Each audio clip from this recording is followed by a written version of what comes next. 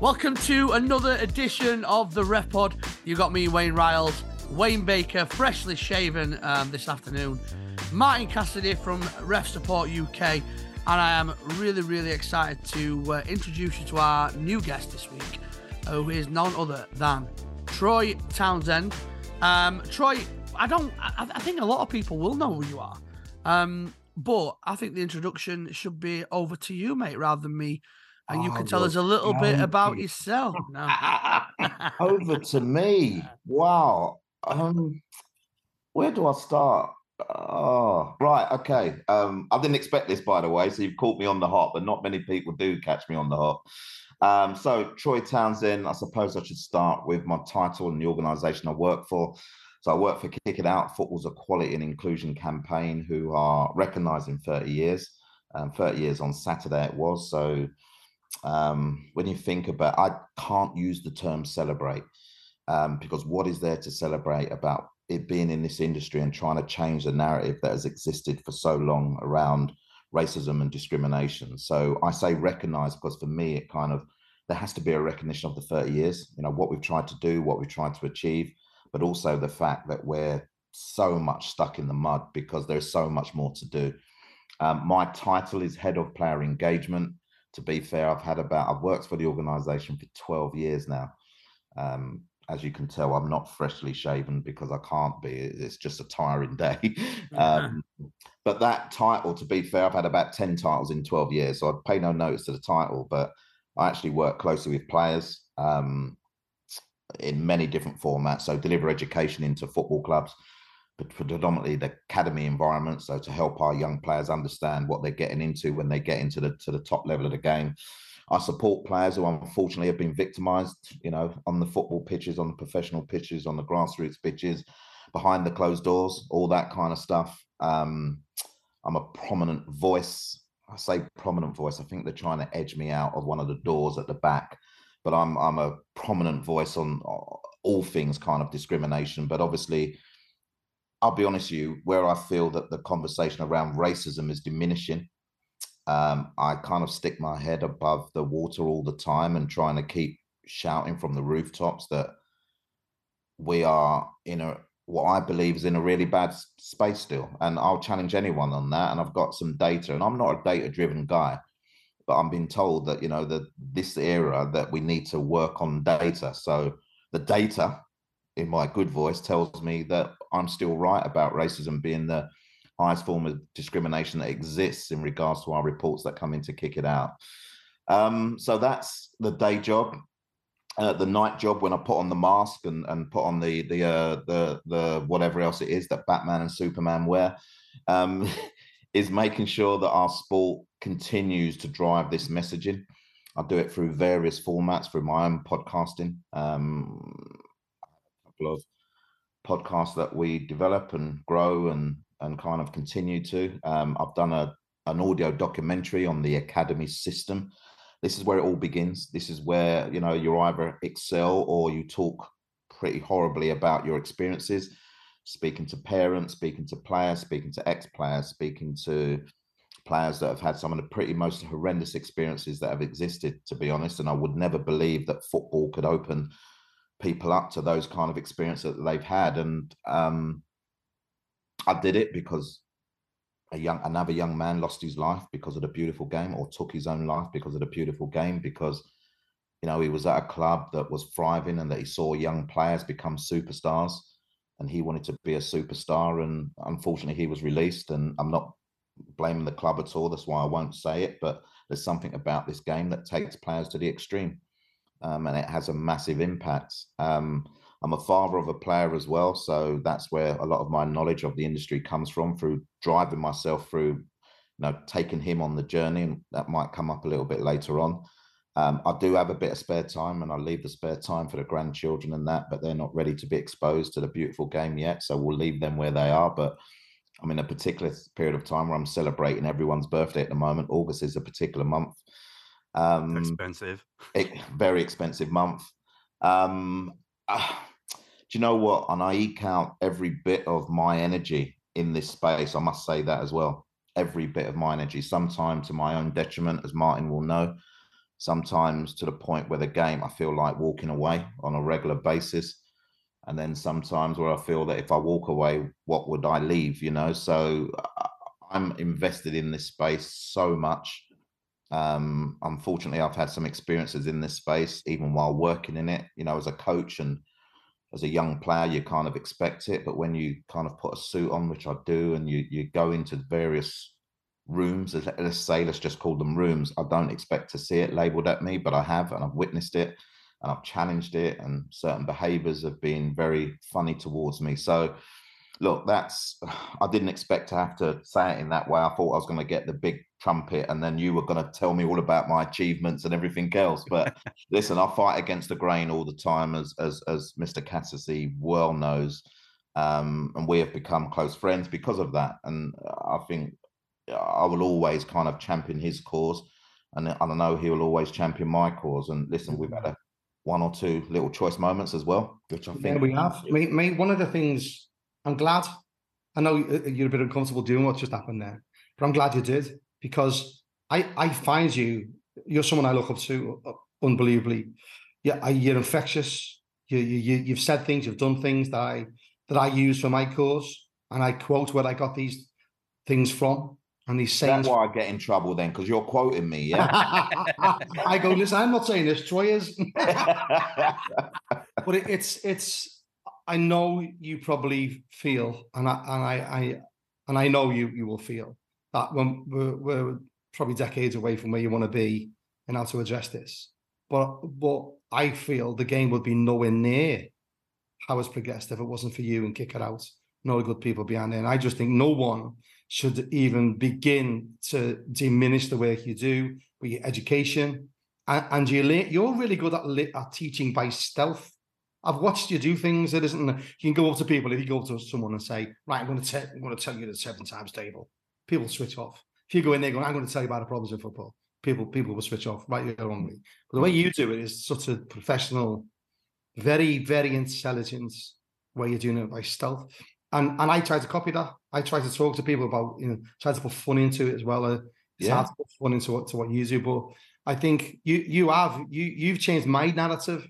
Because sharing what you have and saying how things affected you, unbelievable thing that stuck in my head about what happens when the birthday card for your mum, absolutely tattoos on my head, and I just hope that the people behind there that you represent absolutely honour what you've got and what you do, and that's why I was amazed up you would come on here. Then we got BAME Ref Support now, which has started, wonderful support by the FA and stuff like that, which is again brilliant, because I always felt, even though one of the things they had against the referee associations is that they haven't got any BAME representatives in the referee association. I never liked and still don't like that they get lots of gifts off the FA that I believe can be tantamount to push money. But when BAME Ref Support was started and where it sat and how it still challenges, and some of the wonderful, impressive people in there like yourself, Naj, and all the people that are involved in there, that's going places. That's going to be another game changer. And having you attached to that with those people, it's great to see, mate. And you give me hope that, in 30 years' time, Ref Support will still be there. Ref Support will still be making noises. Ref Support will be smashing windows so doors will open. And I think football shouldn't acknowledge that like it should. It should acknowledge what you do and what you do, and how you do it, mate. And particularly having the easy stones that can get thrown at you. What about your boy being in a game, and it's an easy target, and it could be a weakness for you. How you handle that, how Andros handles it. It's such an impressive piece, I really in awe of his both, to be honest. I really am. I was gutted he went to Everton. He could have stopped that, Troy. Could have stopped that, but what I want Waz to say, I want Waz to tell Troy about your club and the makeup of your club and how you sit in this arena. Well, I mean, I don't know how to put it really. Basically, I made a statement before he came on, and I basically said that in terms of where I'm at in Doncaster, where we run our football club, I know for a fact we are the most diverse club in Doncaster by an absolute country mile, and by some distance. I also know players that I've got that have been turned away, not officially, but there's no other reason for it other than the colour of the skin. So when I decided, or me and my wife decided to set this club up, I don't actually think we had an ethos or a policy to say that we was going to make sure it was multicultural, but it was because it's not our mindset. I think the mindset was that it was to be open for everybody. So there was never going to be any discrimination of any kind, of girls, boys, you know, what color skin you are, what god you follow, what meat you eat, what don't matter what language you speak. Football is one language, and we set this club up because we said that we always believed that football was more than just a game. Everybody focuses on the game of football, and they'll all say, "Oh, it's just a game of football on a Sunday." And if you do it right and you do it properly, it's not just a game of football on a Sunday. You know, there's so much more to it. You actually strengthen a community. You build bridges opposed to islands, or you build bridges to the islands, if you like, and you get to meet so many different people. We have people from everywhere. We have people that are refugees. We have people that have been born here, but the parents came in other, you know, migrant cases, and you know, a lot have been born here, a lot haven't. And we've took it upon ourselves to literally make. I mean, I am as a person. I'm very open, very warm, very. I like to know everybody, meet everybody with a smile, and I believe at my club in Doncaster that we've got something really special going off, and we've tapped in. I say tapped in. I can't think of a better word really than tapped in. We've had people come from various backgrounds, made them feel extremely welcome, took the kids on board. They've then gone back and told their friends, who kids are also wanting to get into teams, who've told their friends, who've told their friends. And before you know it, we have a club that is just absolutely blooming with colour and diversity. And we did a thing about a year ago. We had in the summer, we did like a bit of a, I can't think of what to call it really. Just a bit of a day. Everybody get together. Bring all your own food. We'll get loads of games out with kids. All parents come, bring the siblings along. And we had people from all over cooking all different types of food. So you could all try this different types of food. Everybody laughing, everybody joking, everybody mixing, everybody mingling, playing different sports and just having the time of life. And it's, do you know, I look at my team now, and I've got players from Nigeria, from Kurdistan, from India, and some of the, you know, forget everything else at this point. Some of them are absolutely exceptional footballers, exceptional talents that should have been given, or should have been just a normal given right to be able to go and express that and learn the game of football without any pullbacks, without anybody dragging them down. And we've created this culture within my club where everybody knows it and knows that they're welcome. And it's no coincidence to me that every team, more or less, in the club, we've got 10 now, are doing well. And they're all diverse. And they're all from people of different backgrounds and colour. And it is, we always said that Sandal Beat, what we made, was going to be one massive footballing family. And I'm only 2 years into a journey with it. But I'm already succeeding in what we do. And so to think that it still goes on, you know, to think that, I can't think of a better word than knuckle draggers, but to think that this ideology, I tell you what, I make a really good point to you. My lads won the league last year, and I said to them, make it really special for this summer. We'll raise loads of money. We'll do different stuff. So I asked the kids, what do you want to do? And one of the days we took them to the coast, and we gave them all a little bit of spending money to have. And they wanted to do go-karting, and we did all that. And we had an incident. I say an incident. It wasn't an incident, really. It wasn't out of any kind of malice, and it wasn't out of any racism. But I normally give them bibs, you know, to separate the teams. And because I'm so diverse, it literally is 50-50. And they're basically separating themselves by colour. And somebody came and told me, and I went, whoa, I can't have that. Because that's when it starts, isn't it? And I basically pulled them all to one side, and I gave them a massive talking to. And I honestly, if you ever got to know me, you know that I'm pretty passionate about everything that I'm involved in. And I gave him a massive speech. Said, look, I know it's not come from a bad place. I know you've just done it just to separate so you can have teams. I said, but that's how it starts. And I'm not sure how political I can go, but I'll go as much as what I think I can. And I said, these idiots that are in charge of this country at the minute are trying to turn everybody against each other to make you think that your enemy is somebody who speaks a different language or is a different colour or doesn't eat the same food as what you eat. When actually, what we really need, not just in this country, but in this world, when we all start to smarten up and realise that people of different colour, of different languages, of different backgrounds, of different beliefs are not your enemy.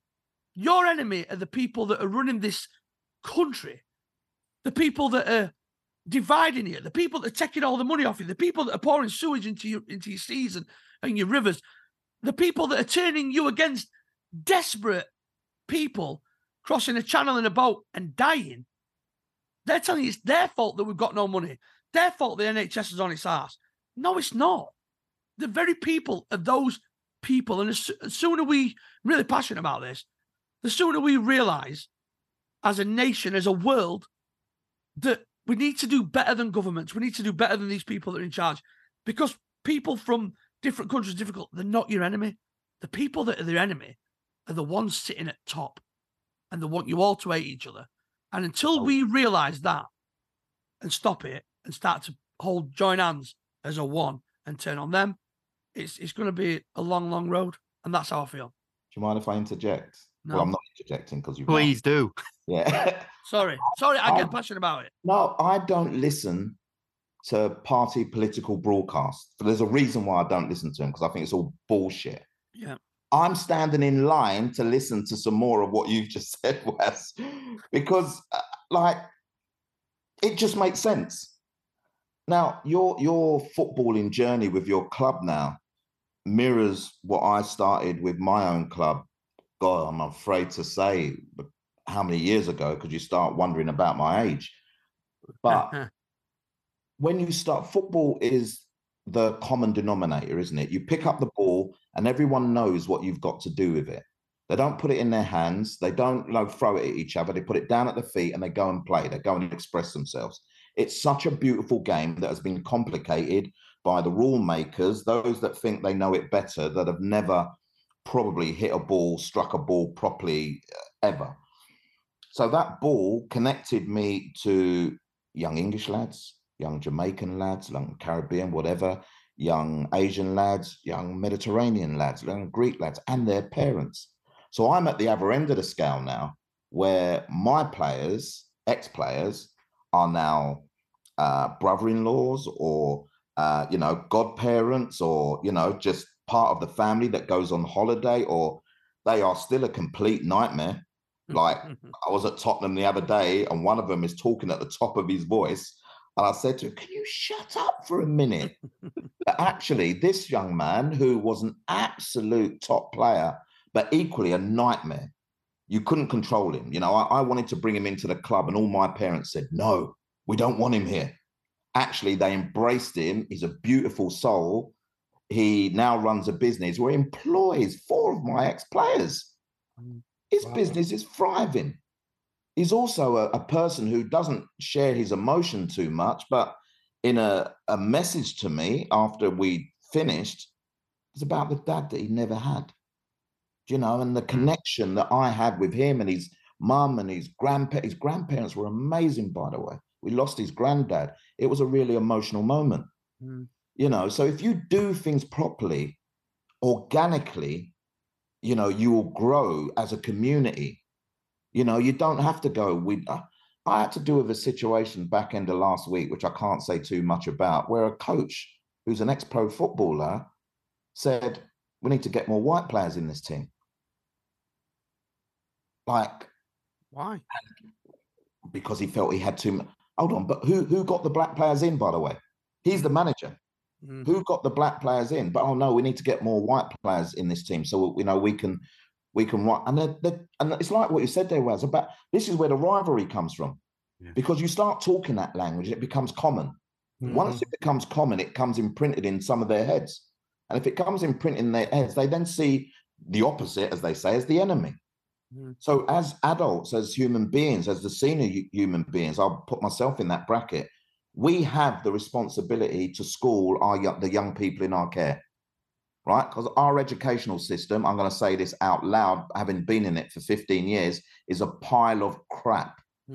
So actually, when they come to, our football centres, our clubs, and this is where they learn the most about togetherness, about growing together, about understanding. I chuckled at when you said, we got all our parents to, we had a sports day. That's what I used to do. We had sports days.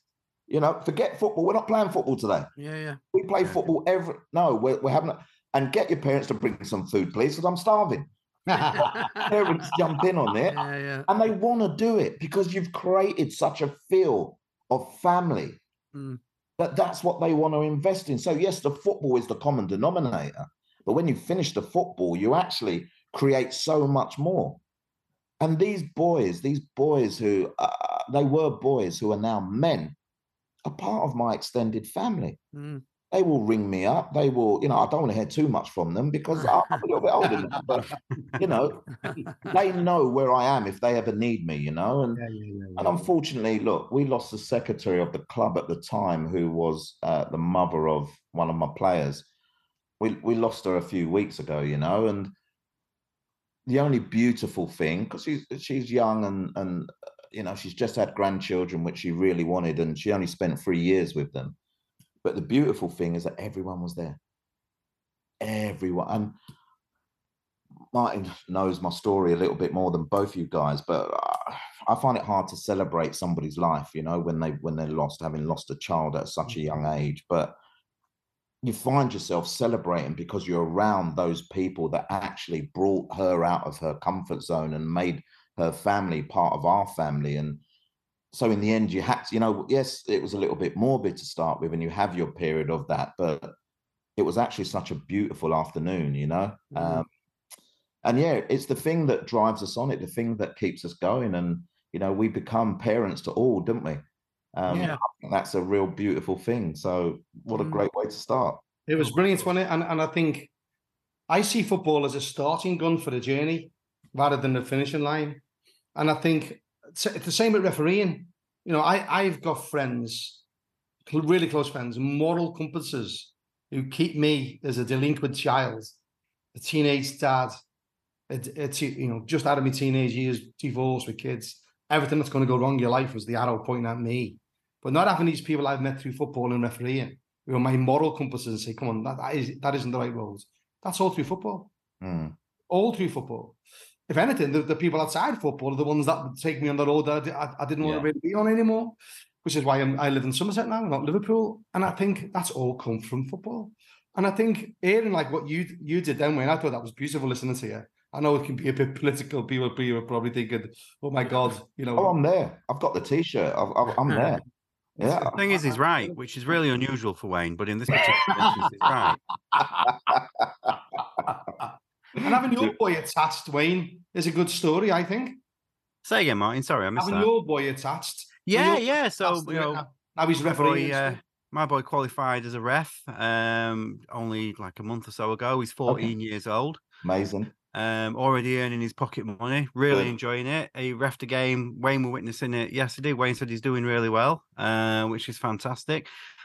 But he was part of an incident a little while ago that really, really upset him. Actually, upset a lot of us. We were playing a game.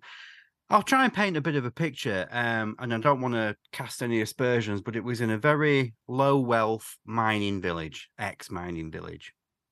And we had a particular kid, a Jamaican kid, brilliant little player, always on, never on the bench, asked us to come off, which we thought was really, really odd for him. We was like, well, what do you want to come off for? He's like, oh, I can't be bothered. I can't be bothered. So we brought him off for a bit. You could see he was kind of itching to get back on again. And so we're like, go on, get back on. He got back on, and within a few minutes, he suddenly, which is totally out of character, turned and lashed out at this opposition player, dragged him to the floor and started belting him. We were like, whoa, what the hell? We started running on to separate it. Parents from the opposition team started running on, and the language that we heard. I mean, I'm going to say it, right? this woman coming, get off him, you fucking packy. You're like, I mean, she'd even got his race wrong for a start.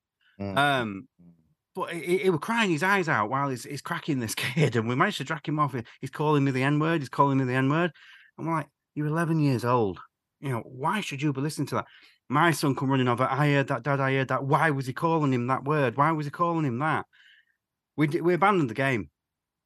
Now, I was driving him, my son, and a friend home. The three of them are crying in the back of the car, right? Because, well, no kid should hear that, ever. And then I got him home, and having to try and tell his mum this broke me. Absolutely broke me, because I'd never been witness to such venom of this kind of, well, of this racism before.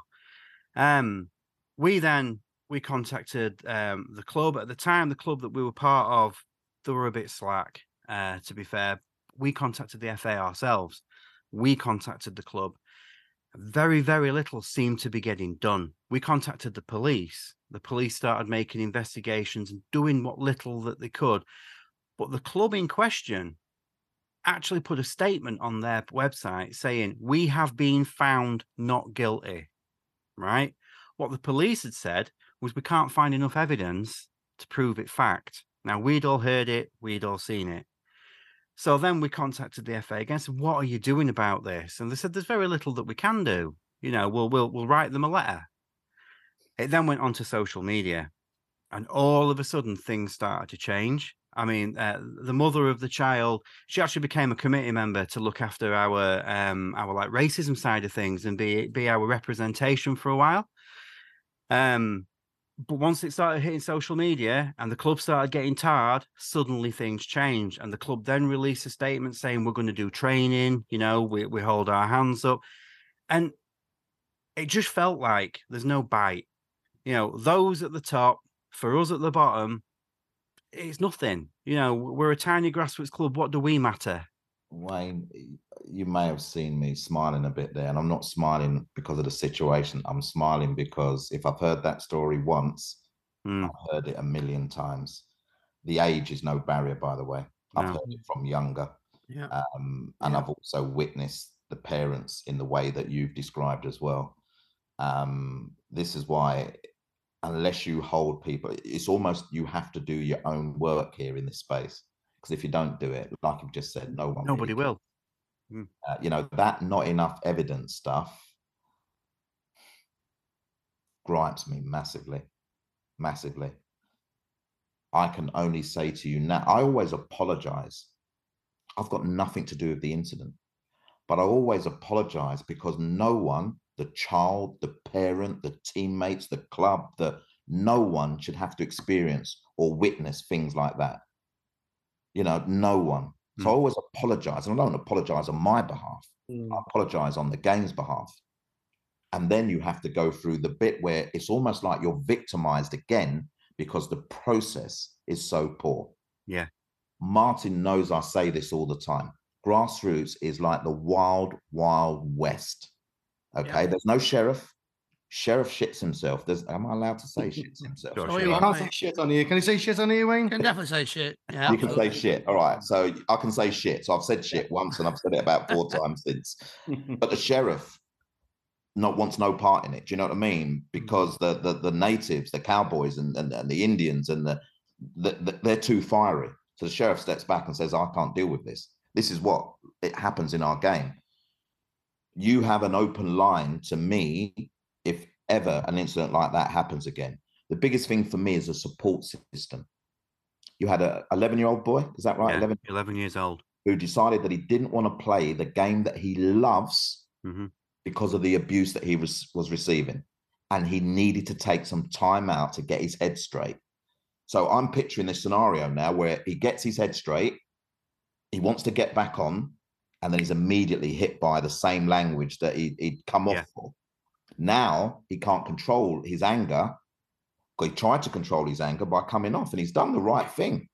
Now he can't control his anger, and this is where. And I'll be honest with you, if that stuff didn't go on, did your lad get charged as well? No. My lad was with him. No, sorry, my lad got really upset because he heard it. Yeah. The player that hit out, your player that was racially abused. Oh did he yeah, get no, he charged? didn't get charged. No. Well, that's surprising because they normally charge them as well. Yeah, the parents of the kid that was actually racially abusing him tried. There you go. Yeah. There you go. And now think of that as a double whammy. You know, the reason he's lost his head is because no one has dealt with the situation. Yeah. I now can't take it. 11 years of age, by the way. I can't take it no more.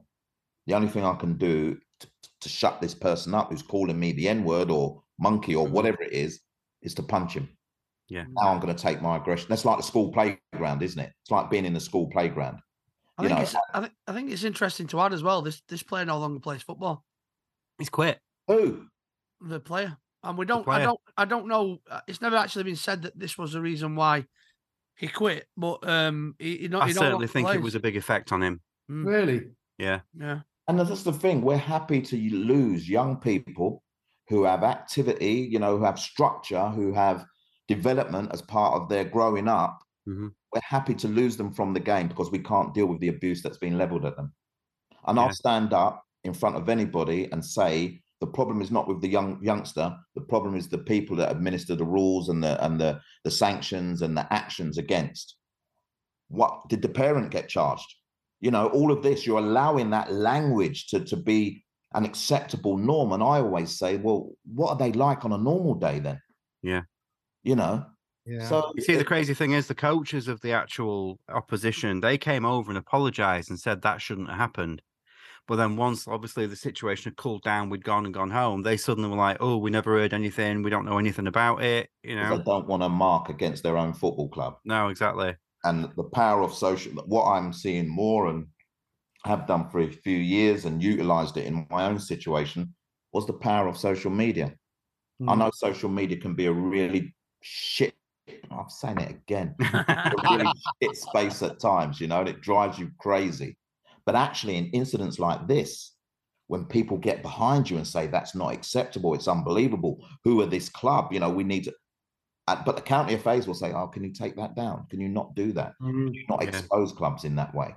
But it's the only way that we seem to be able to have a little bit of peace of mind and get some accountability, because that's what we're after. Absolutely nailed it on the head there with the social media thing. And I said it earlier about smashing windows out PO Box 1966 so the doors would open. And what's happened is, it always happens in lots of spaces in football. You take it this little smoke-filled snug they used to have in the back of a pub where everything got sorted out and you never heard what happened. Social media just clashed all those rooms down. There's one big room now. And if you ain't playing ball, you go into social media. With Ref Support, we had this exact same thing where people say, oh, you can't do it. There's regulations. This is how naive people were in the beginning. When we started pushing that out about videos on our Twitter account, one particular county FA sent an email to every single registered referee saying you cannot talk to the media without our express permission. I got sent that email, put her up on my Twitter account, said you need to retract this. Covered in Dan Rowan, high-profile journalist, other people like Martin Ziegler, Henry Winter. Do you realise that the FA are telling them, oh my God, I've got retracted? And what happened was they get used to acting like this, Troy, because no one challenges them enough for whatever reason. And they think they can get away with it. And so what they do, they end up making these errors. And what's happened is those errors can now go on social media for everyone else to decide, is that an error or not? Yeah. And that's why I believe the social media space can be poisonous, can be horrible. But I don't think Ref Support would be anywhere where it is as a voice if it wasn't for that social media. I agree with you. Absolutely agree with you. You know, there's two ways of looking at it. Is that you've always got to shield yourself from the abuse because you'll get it anyway. And I know that you do as a platform. But actually, this is the thing. There are more good people than people that have all that mindset and hatred on their mind. So actually, once you build up a community of good people, they will always be there for you. Absolutely. They'll always amplify your voice. And now you have that connection because you didn't in the early years, did you? But now you've got that connection of your big hitters, your Dan Rowans, your Henry. They've only got to put one tweet out and bam. And you'll get the detractors again, but actually you'll see more of the people that go, can't believe this is the case, X, Y, and Z. Very true, very true. And what happens is the body cams, how long did I bash on about that, Troy? And then Martin Ziegler put it out because he was at the IFAB meeting saying, "Ref support is going to be tagged us in." Now, I've always said it. The whole point of allowing the body cam pilot was to address all forms of abuse, and not just ref abuse. Now, if the referee in that game that happens with what you just said then, Wayne, and it was on a body camera, you got nowhere to go. Yeah. You got absolutely nowhere to go. So although the FA, and I've really praised people like Andy Ambler and what they've done, Danny Meeson, with the body cam pilot, with these points deduction, that chased points deduction for ages, when they do come through, what I'm finding with the FA is, as progressive as it is, it's still not enough. With a points deduction, it's like, oh, it's regular perpetrators of abuse. Well, no, always little bits of wording, isn't there? Caveats in there. I'm thinking, oh, for fuck's sake, sorry, for God's sake, why? Right, let me just check see whether you can say that word. Sorry, that's all you know, all the swear words. Just go in, even do it like. But there's a fear, Martin. There's a fear that if they go too far, too quick. Really? Like, I believe. Now, I wasn't so excited about the points deductions. I've got to be honest. And the reason why I wasn't so excited is because of what you've just said. Okay. You don't read everything and read that fine line.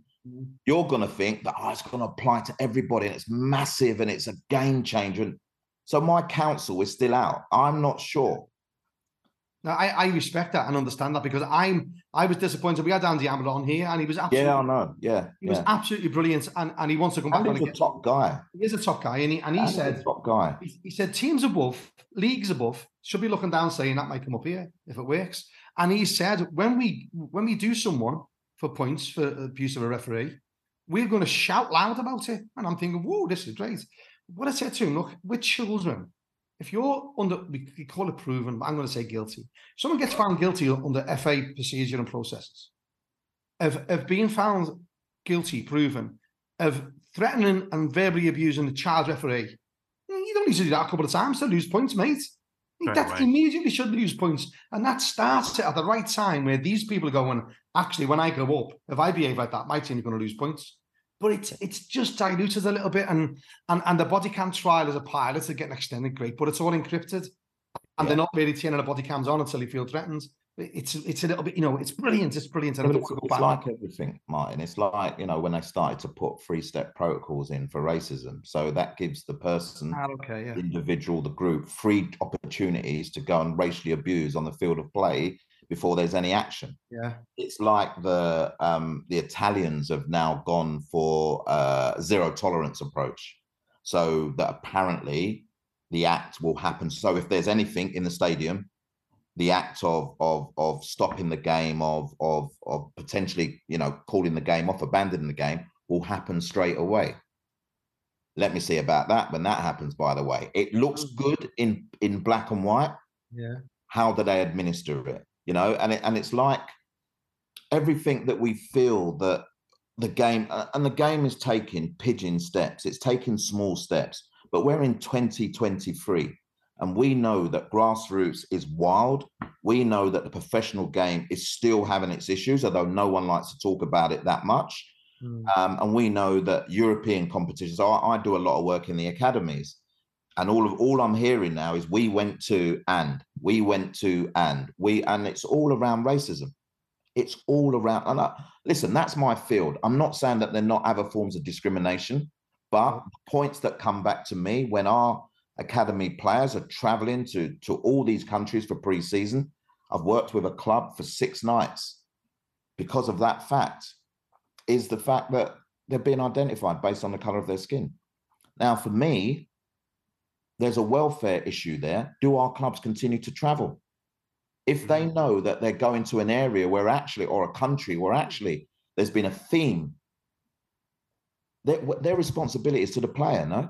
Their responsibility is to any player that may be subjected to that abuse. So unless we can start thinking differently, like we do recce's, clubs do recce's, don't they? Yeah, we'll go over there and we'll make sure it looks good. It looks, it's a safe place to be. It's all right. It's club, the facilities are great. But how do you do a recce for language and comments and whatever just else? Ticking boxes. Exactly. So I've said you need to look at, and then you need to divert back to the Premier League and the Football League. Is it safe for us to travel there? And whilst I wouldn't want to stop anyone having the experience, do you know what I mean? Because it's a beautiful experience. Football opens up so many doors for these young people, even if they're not going to make it in the game. They travel, they stay in nice places, they experience different lifestyles, foods, culture. It's all part of traveling. It's not just what happens on the field of play. That's a byproduct of being part of a system where you're attached to a professional football club. You're not a professional yet, but you're attached and you're living out that experience.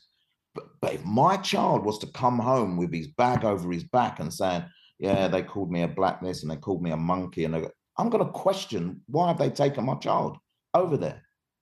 So there is a responsibility of the game to nail that down as well, you know. But look, I huff and puff because no one wants to listen. We've lost the art of listening. No one wants to listen. All right, it's racist, but all right, it's sexist, but all right, it's homophobic, but it's like the game supersedes any experience that any individual has because it's bigger than those experiences. The game needs to grow up. It's as simple as that. The game needs to grow up. Do you feel in your time as doing it, do you feel that is it better than what it was when you started, or is it just evolving? Is it different? Listen, we got asked that question last week, and I'm not quite sure we answered it very well. I've joined 12 years ago. I've been as a non-league coach, non-league manager, run my own academy. I've been in the game far too long. I'm even getting grey hairs on my eyebrows now, and that's really affecting me. I'm not happy about that. The abuse is just the same. I was very privileged when I came into this organisation. One of my first gigs was the England under-21s at the time, who had a lot of the players that you all know now in the England setup. I'm standing there with Cyril Regis, who's a hero of mine, by the way. Garth Crooks, another hero of mine. Trevor Brooking over there. You know, Cyril's taking them, the young lad, through his experiences as he's growing up, and you know, the bullet in the post and all that stuff about, you know, if you ever stepped on the Wembley pitch. The Garth is telling them about, you know, the fact that the game has given him so much opportunities, but because of the colour of his skin, he's viewed differently. And it was just a prep for them knowing that the responsibility they have of wearing the three lines. Then we went outside, and before we left, you know, we were waiting for a car, and we're sitting down, and I'm listening to these two talk about their experiences of becoming professional footballers and living life and all this, that, and the other. And I said, Troy, this is not your conversation. You know, just listen, Troy, just listen. And it was an amazing thing. But then they're telling me, obviously, we got onto the point of the abuse that they received. And both of them said all we could do is continue to try and be the best player that we could be on the field of play. I get that. Now our players are saying, no, we're taking ownership of that now. We're not allowing people to target us, and we'll deliver our messages. Then let's go back to now abuse can come now in all different formats, because now social media is the growing one, isn't it? That's where I was going to use another term, but I'm not. I don't want to lower the tone here, but that's where people can hide, can scour behind, can go, do you know what? I can send that and no one will know who I am. So that's the new form of abuse. Yes. The abuse is really the same, though. Do I hear stories of players still being called monkeys? Yes, I do. Do I hear stories of players still, you know, the N word being used at them? Yes, I do. Sometimes these are home fans that are talking about their own players. I still hear that. I still hear that. Wait, is it, sorry, Troy, is that in the professional game? In the professional game. Wow. I'm lucky and very fortunate to jump on a call every week with the UKFPU, the policing unit. And we'll sit down and we'll go, look, these are reports we've had in today. These are reports we've had in. Yes, you know, racial abuse at Club X versus Club Y, N-word used at home player, you know, Club A versus Club B, Premier League, comment used at, you know, even to people that are working, stewards and those working behind the counters and stuff like that. And I'm saying no one knows this. So people actually think that it's gone. It doesn't exist. But because of our conversations, I know it. So when I talk confidently because I have the information behind it. And It does exist. It still exists right across the leagues. The lower down the levels, it becomes more prominent. It becomes more people can hear it. Do you know what I mean? Yeah, yeah. Premier League have the sophisticated cameras and whatever else. But so in answer to your question, no, it's exactly the same with the new form of I'll call it by its original name that it's called now, X, or Instagram or Meta as they own it. Those platforms almost seem designed to allow the abuse to flourish without much accountability. So you catch one, you miss 100. Yeah. So where we are, sorry mate, sorry to cut you off there. And where we are now, you know, you've obviously experienced more than what we could ever even dream of, I imagine, or have a nightmare of. Yeah. Where is it going wrong? What more can be done? How can it be done differently? I see my own belief is, and obviously I've never experienced racism, you know, because of my colour skin. I've never experienced it. So it's something that I can only imagine how it must feel like, must make kids feel. I won't go into my story. It's not quite as bad as what Wayne's was. But when you said younger, I had a player that was, I think we were under 9s at the time, and we went away to a ground, and he didn't tell us after the game. And I said to him, if you'd have told me that during the game, I'd have pulled us off and I'd have just gone home, and I'd have took whatever charge league or FA want to throw at me, because it's about making a stand to say you don't deserve to have a game of football finish if you're going to carry off like this. So I would have pulled them gone. So what? From where you sit, if you had a wand and you could, I know if you had a wand, we could change, make everybody get rid of all idiots, maybe, or you change the mindset. If I had a wand, I wouldn't be on this podcast tonight. I'd be well away. Yeah? Well, thanks. Yeah. No, I mean, I'd have my feet out, sanding it and everything. Yeah. But where is it going wrong? What can be done differently? How does it change? Where does it start? What does it look like? Because I think there's loads of people talk about stuff, and I agree with you. There's every time it happens, there's these social media messages, but then you give it a couple of weeks and it comes back again. How do you get to the bottom of it? How do you root it out, root and branch? How do you get it out of there? I would only answer this question because we're sitting here on this pod. Because normally I'd go, well, why don't you tell me? Yeah. Why don't you tell me? You're the ones in charge. You're the ones who can provide the longest and most severe sanctions. Make sure you provide education in that as well, because, you know, people should have the opportunity to almost go, I did wrong. I've learned my lesson. Can I come back? I believe that, unless it's a really extreme case. We talk a lot about no room for racism, but actually there's quite a lot of room for racism. So let's stop the hashtags for a start, yeah? What about zero tolerance? Do we actually mean it, or are we throwing it out there as a term that everyone else knows, but actually we're not applying? So for me, there has to be an approach of, no matter what the standard of abuse, that someone is brought to counsel, brought up about it. You know, we need to stop this balance of probability. We don't know one individual, we don't know the other, but we're actually using balance of probability. That's the words and language that is used. Well, how are you balancing probability when one says I didn't, one says it did happen? Yeah. So basically what you're doing is you're leaning on the side of the person that, you know, was accused and telling the victim, prove it. That's not right. Like, prove that you were racially abused. Prove that that comment was made against you. In this day and age, if it's me, I'd say, no, thanks. It's all right. I know what happened. I'm going to have to deal with it with no support from the footballing industry. So we need to, like I said, let's use that points deduction. We need to start hitting people where it hurts. And if it hurts, and up the ladder, I say hitting them where it hurts and financially, and stop having these kind of fining systems which UEFA and FIFA use that actually are just a slap on the wrist. But at least they go further than what we do in this country. Partial stadium closures. We've had that in Italy. We don't have it in this country because we don't talk about the abuse.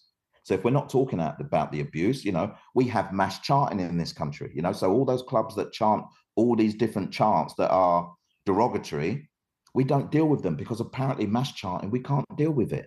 So let's clean the slate. Let's start again. If there are fans chanting Rent Boy, and we know what section it comes from, and with our cameras now that can point you out. Yeah. See the camera. Someone told me the other day, and maybe they regret it now. This person was going to Wembley Stadium from Manchester. They've tracked the person from Manchester to entry to seat at Wembley. Tracked them. That's what they can do now with these systems. So if you can do that, no one should ever leave the stadium who has, let's say, thrown out some language and feel confident and comfortable about going home that night. Yeah. But we also have situations where, do you remember the Man United abuse from a few years back? When there was a fan on the touchline who was making some gestures and the Man United fans pointed him out. I remember this. What happened with it? Nothing. Well, we don't know, do we? So we're not good at talking about, because apparently the gentleman, I'm calling him a gentleman, by the way, apparently he was arrested. But what happened? Troy Deeney last season, racially abused by a Birmingham City fan. I don't know what happened. I don't know the consequence, the outcome.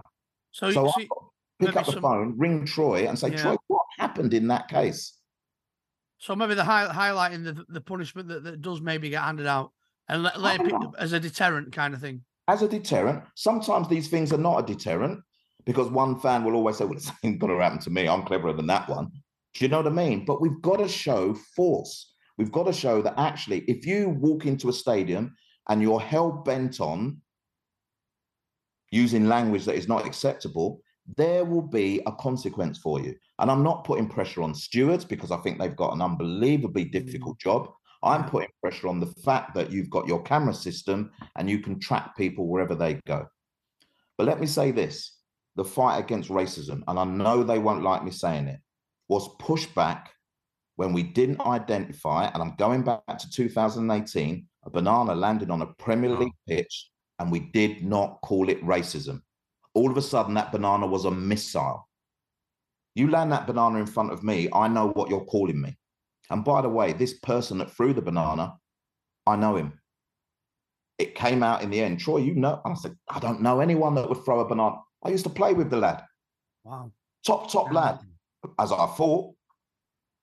Willing to throw a banana on the field of play at a black player. But every single newspaper that reports, so I don't know who was in cahoots with who, but every single newspaper that reported that incident, if you try and Google it now, you will not see the word racism in there. So what they're saying is the act of throwing a banana, if we go back to 1988 and John Barnes, at least we knew what it was then. Yeah. It's an act of racism. We didn't catch the fella. Yeah. But it's an act of racism. But in 2018, 30 years later, you're now making excuses for racism. So in essence, it's been racism is reducing because it's been disguised as something else. Maybe I should have said it that way, Wayne. That way, maybe you should. That way I won't get in trouble. I was going to ask you about. It is quite a controversial topic for a lot of people, and it has mixed reviews. And I get the answer to it now without asking you, but I'm going to ask you anyway. We was debating before we came on about the taking the knee. I knew you was going to say that. Yeah, and just because it's quite a hot topic, and there's quite a lot of people in the media that don't agree with it. There's some that do. I've got to be honest. This whole amount, not because I think the racism's gone away. I was shocked when they said that they was going to carry on doing it. Not shocked, but I didn't think that. I thought it maybe come to an end. But after speaking to you, and you obviously telling us that how it is being disguised now, how it's still there, but it's not being pushed at the front, which is what you're trying to do all the time. That's the reason why the players want to keep doing it, because it's not going away. Let's put this into context. The taking of the knee is only done 6 times a season now. So it's losing its value anyway. It started last year. It's losing its value. Start of the season, during the No Room for Racism campaign, Boxing Day. No room for racism again, so maybe 5 times, last game of the season. So the booing that happened at Burnley, and I don't know if it happened at any other ground on Friday night, will not happen again until No Room for Racism in November. We've bottled it. We've bottled it. Everyone said, look, the taking of the knee, it's a player initiative. Yeah. So anyone that wants to connect it with Black Lives Matter and what happens in America and, you know, the initiative that is run there, the function of the police and whatever else, then maybe you need to do your homework, because this is what the players said. They wanted the taking of the knee because actually, yes, it was after the murder of George Floyd, but actually it was in support of American sports stars and then reflecting on what happens in our own country with the fact that we never deal with racism properly. So the players took the knee. There'll be some for it and there'll be some against it. We all know Will Zaha started taking the knee and then stopped. He stopped because every single match day weekend, he was still getting monkey emojis and his family being told to die. So he said, well, no, I'm going to stand and I'm going to be proud and I'm going to challenge these people in my way. Okay. Ivan Toney, the same thing, the most racially abused player in the championship at that time, and then coming up to the Premier League. So the players are taking it because they still feel that our game, the English game, forget anything else that anyone, remember, you can have the same name and be different. Yeah. So, you know, in support of Black Lives Matter is not in support of what's happening out there or the organization that's created a split in the kind of narrative that it has.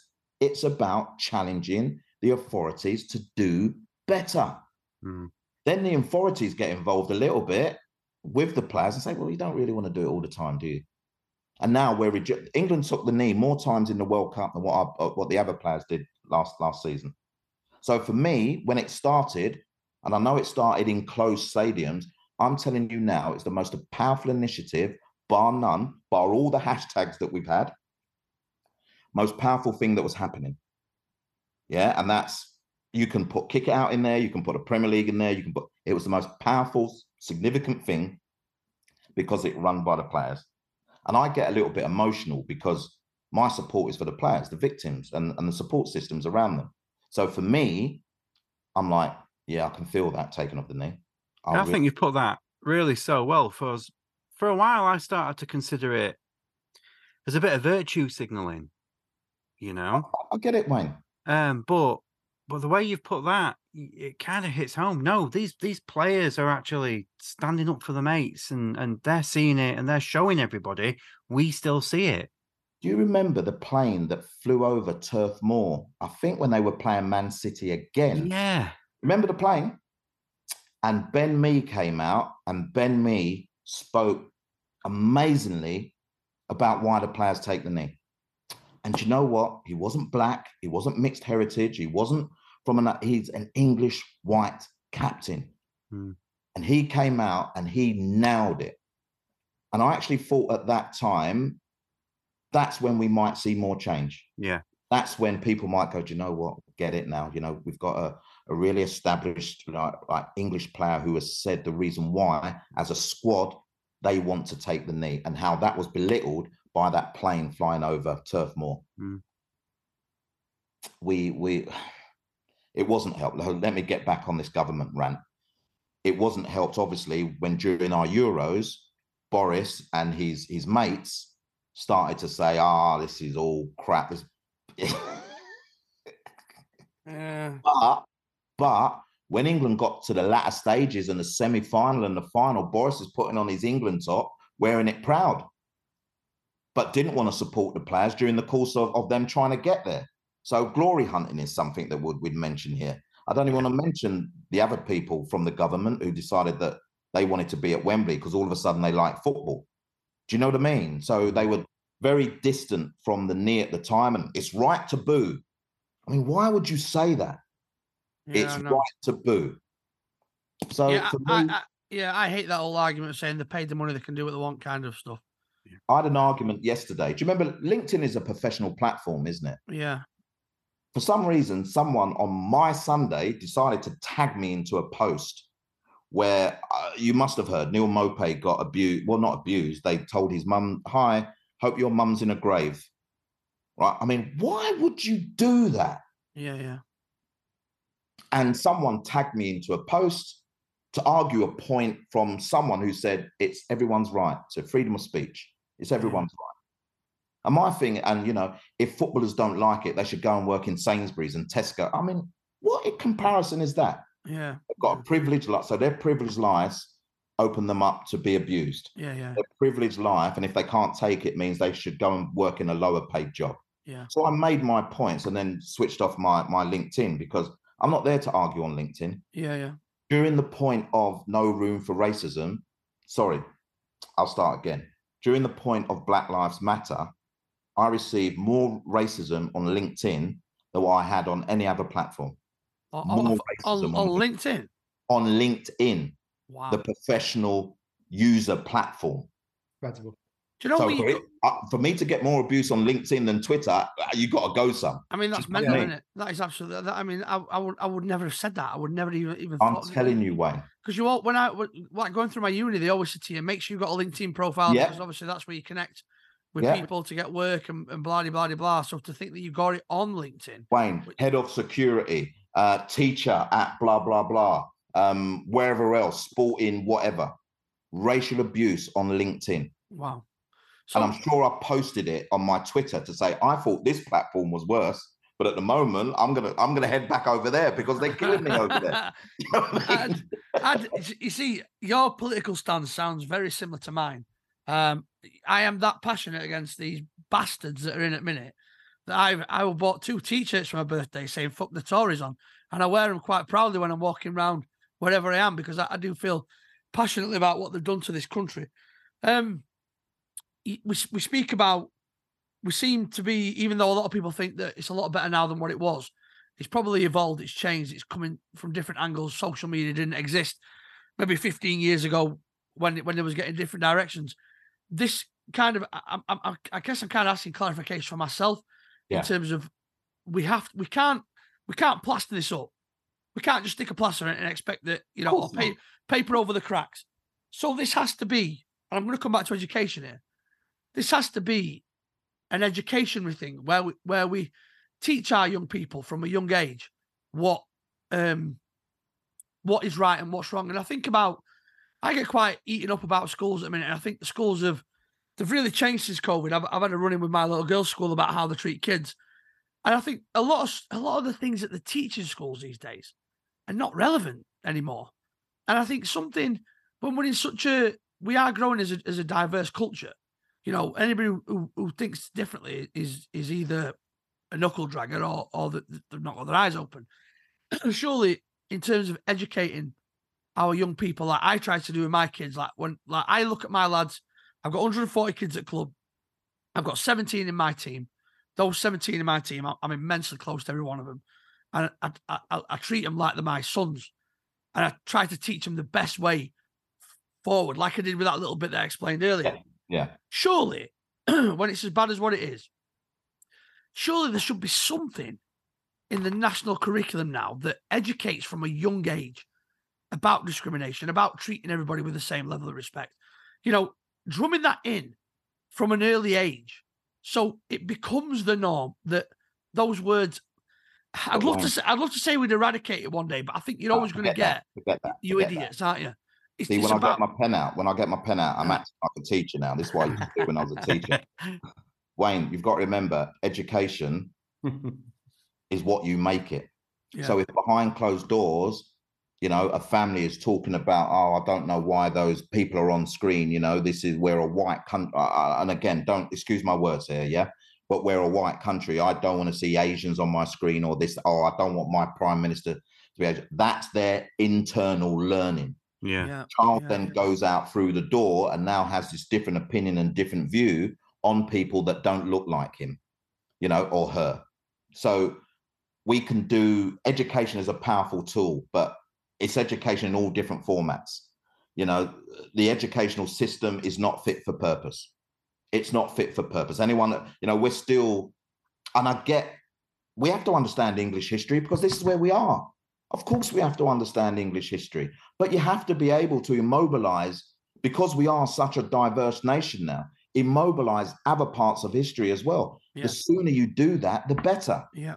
But then you'll have children going home and said, we learned about, I don't know, the Windrush generation, let's say. Yeah. And mum and dad going, what have you learned about that for? We don't know. That's not who we are. And then will be a negative towards the learning that they're getting in their schools. I deliver education in the academy system. And I'm really pleased in a sense. I'm not taking any credit for this, but players who are now established figures in your game, we looked through some of the feedback the other day from years gone by. Little Ben Chilwell, little Declan Rice. Do you know what I mean? Little Raheem. Like, they're all part of our feedback. And for me, that's why those players stand tall now.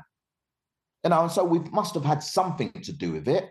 But they're also growing up in multicultural teams and actually are embracing their teammates. And that's the way you learn.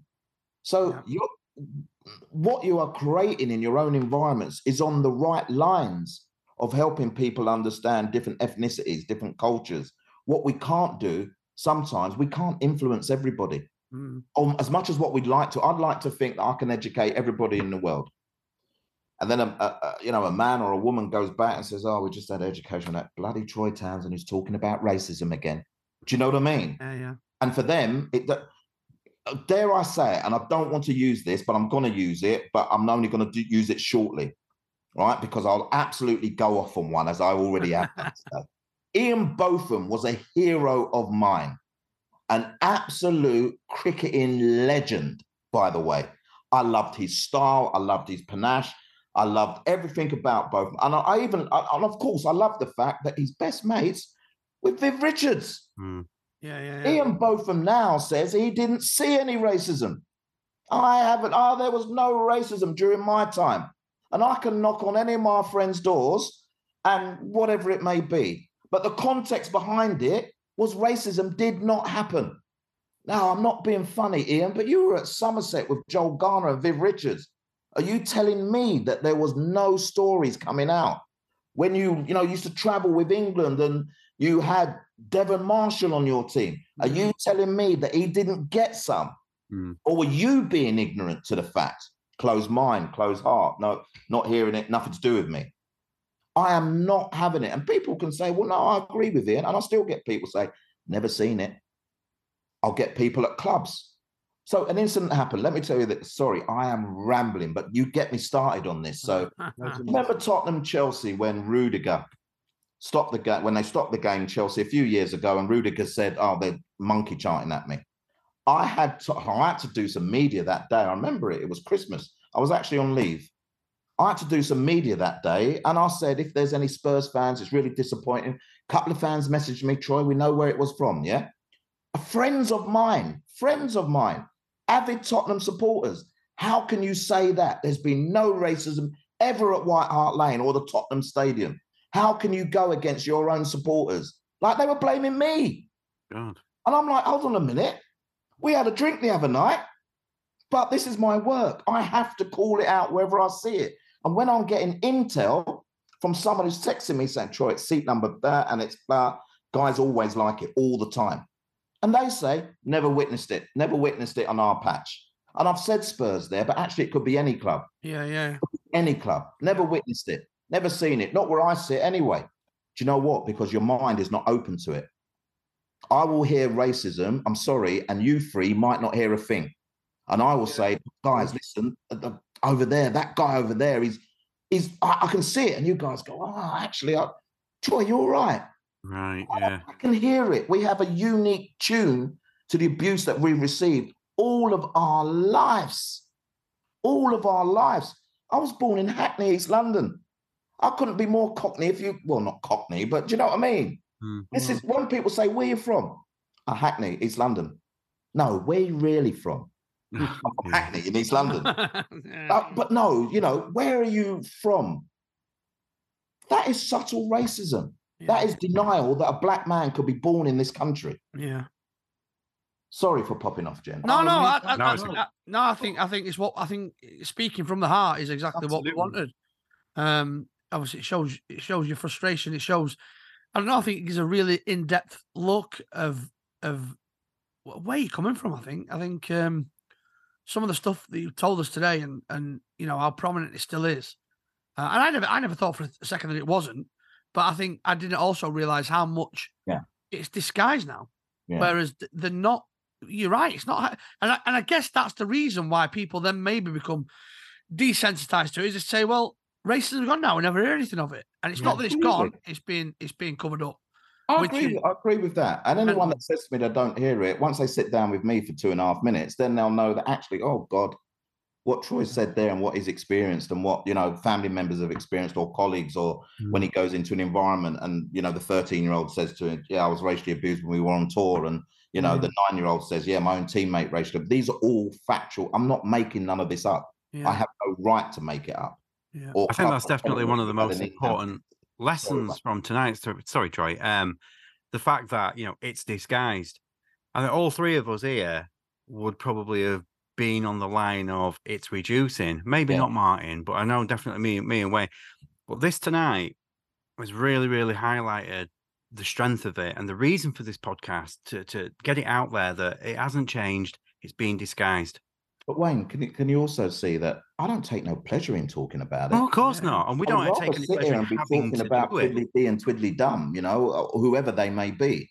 Or I'd rather be talking about the action we haven't even spoken about anything to do with refereeing. I'd rather be talking about that. But people actually think, oh, here he goes again. He's talking about racism again, that guy. And blah, does he ever stop? And I can't stop. Because last Thursday, my day was planned, going into central London, where I had to sit and work on this project. I was doing some shortlisting for these awards. My afternoon was then having a couple of meetings in the same place, grab a bit of lunch after it. 10 o'clock in the morning, Troy, I've just been contacted by some players who said that their manager is racially abusing them. Wow. Your whole day goes. Your whole day. So everything I planned, you can't, because you're getting messages, you're this, you're getting that, and you think to yourself, so it wipes your day out.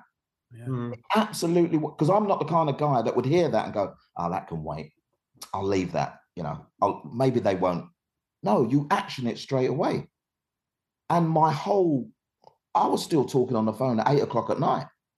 Yeah. And I'll have to delay getting on my train, because if I get on my train, I lose my signal and I can't talk to anybody. Yeah, it's too important. And one of the things I was going to come onto there, Troy, when you said about the refereeing, which we'll tie it in a sec, was when you said earlier, and I was just listening to you. It's just always wonderful listening to you. Horrible subject, but it's just wonderful knowing that you will make a difference, even though you have made a difference already.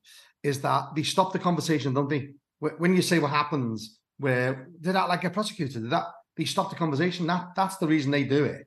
So otherwise the conversation can go on and on and on, which is a tact that I always ensure happens. But in the refereeing front, look what we've had recently with regards to Sam Allison coming through the ranks. Now, Sam Allison started his football round here where I am, in the West Country. I remember when he first started off, I went to a place called Froome Town. Sam was watching, and Sam said to me, I said, all right, Sam, I've heard you doing well. Yeah, I do. I think it was a level 4 then.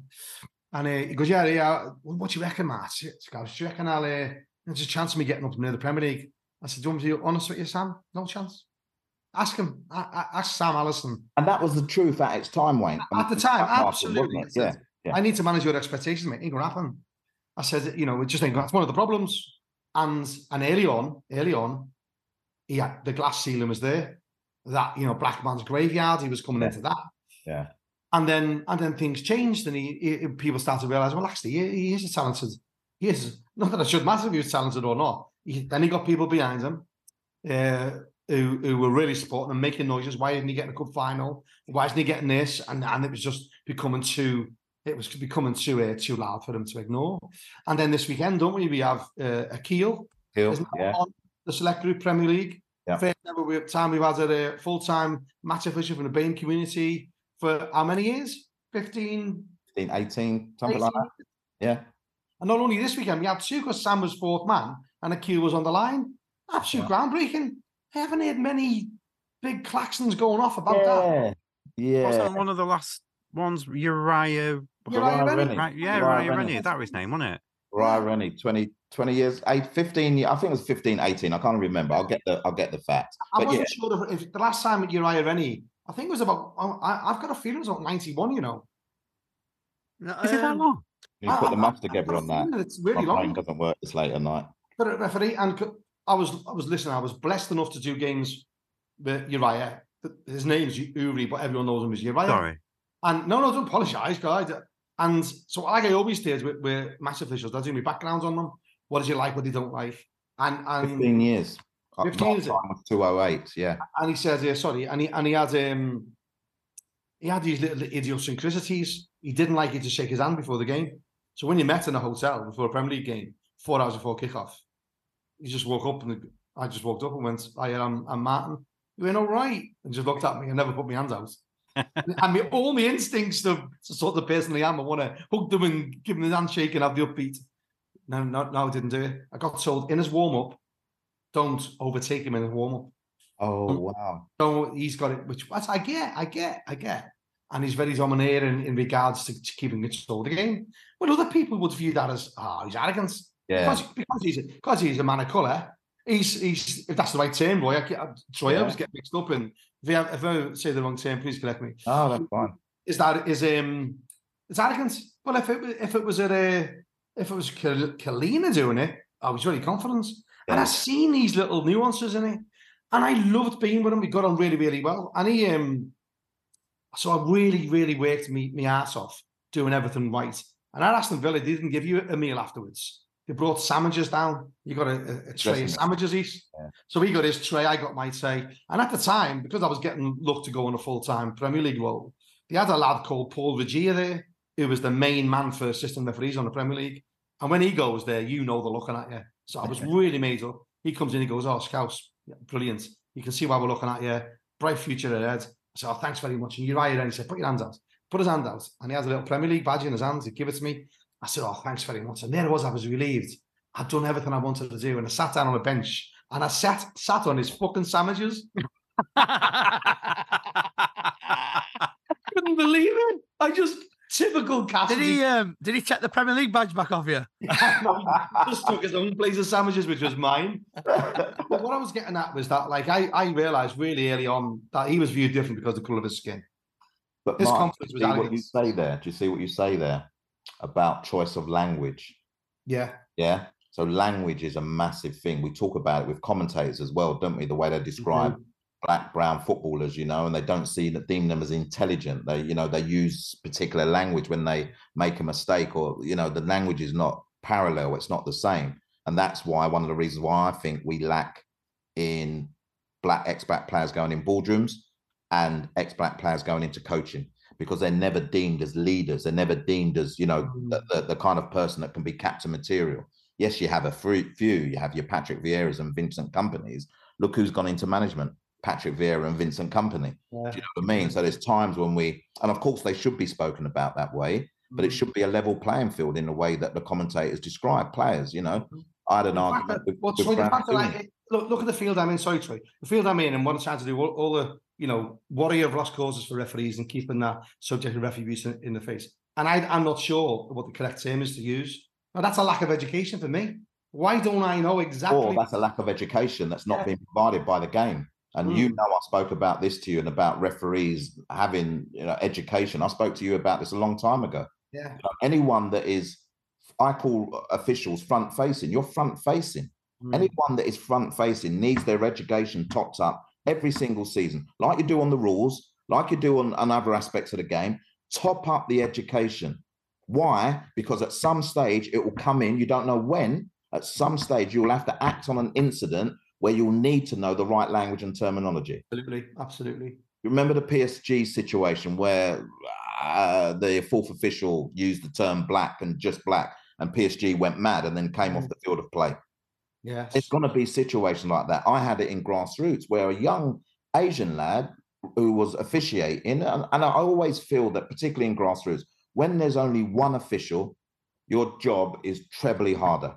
And he didn't know how to deal with a situation at the time because the game was going on where a young player was being called the N-word by a Puerto Rican player. So my player, who's the best player on the field of play, as we finish and we've won 5-1, I'm saying, why are you not smiling? Why are you not happy? You've done so well today. He's constantly been calling me the N-word. So I pulled the referee and we had a conversation. And he said, I didn't know what the right thing was to do.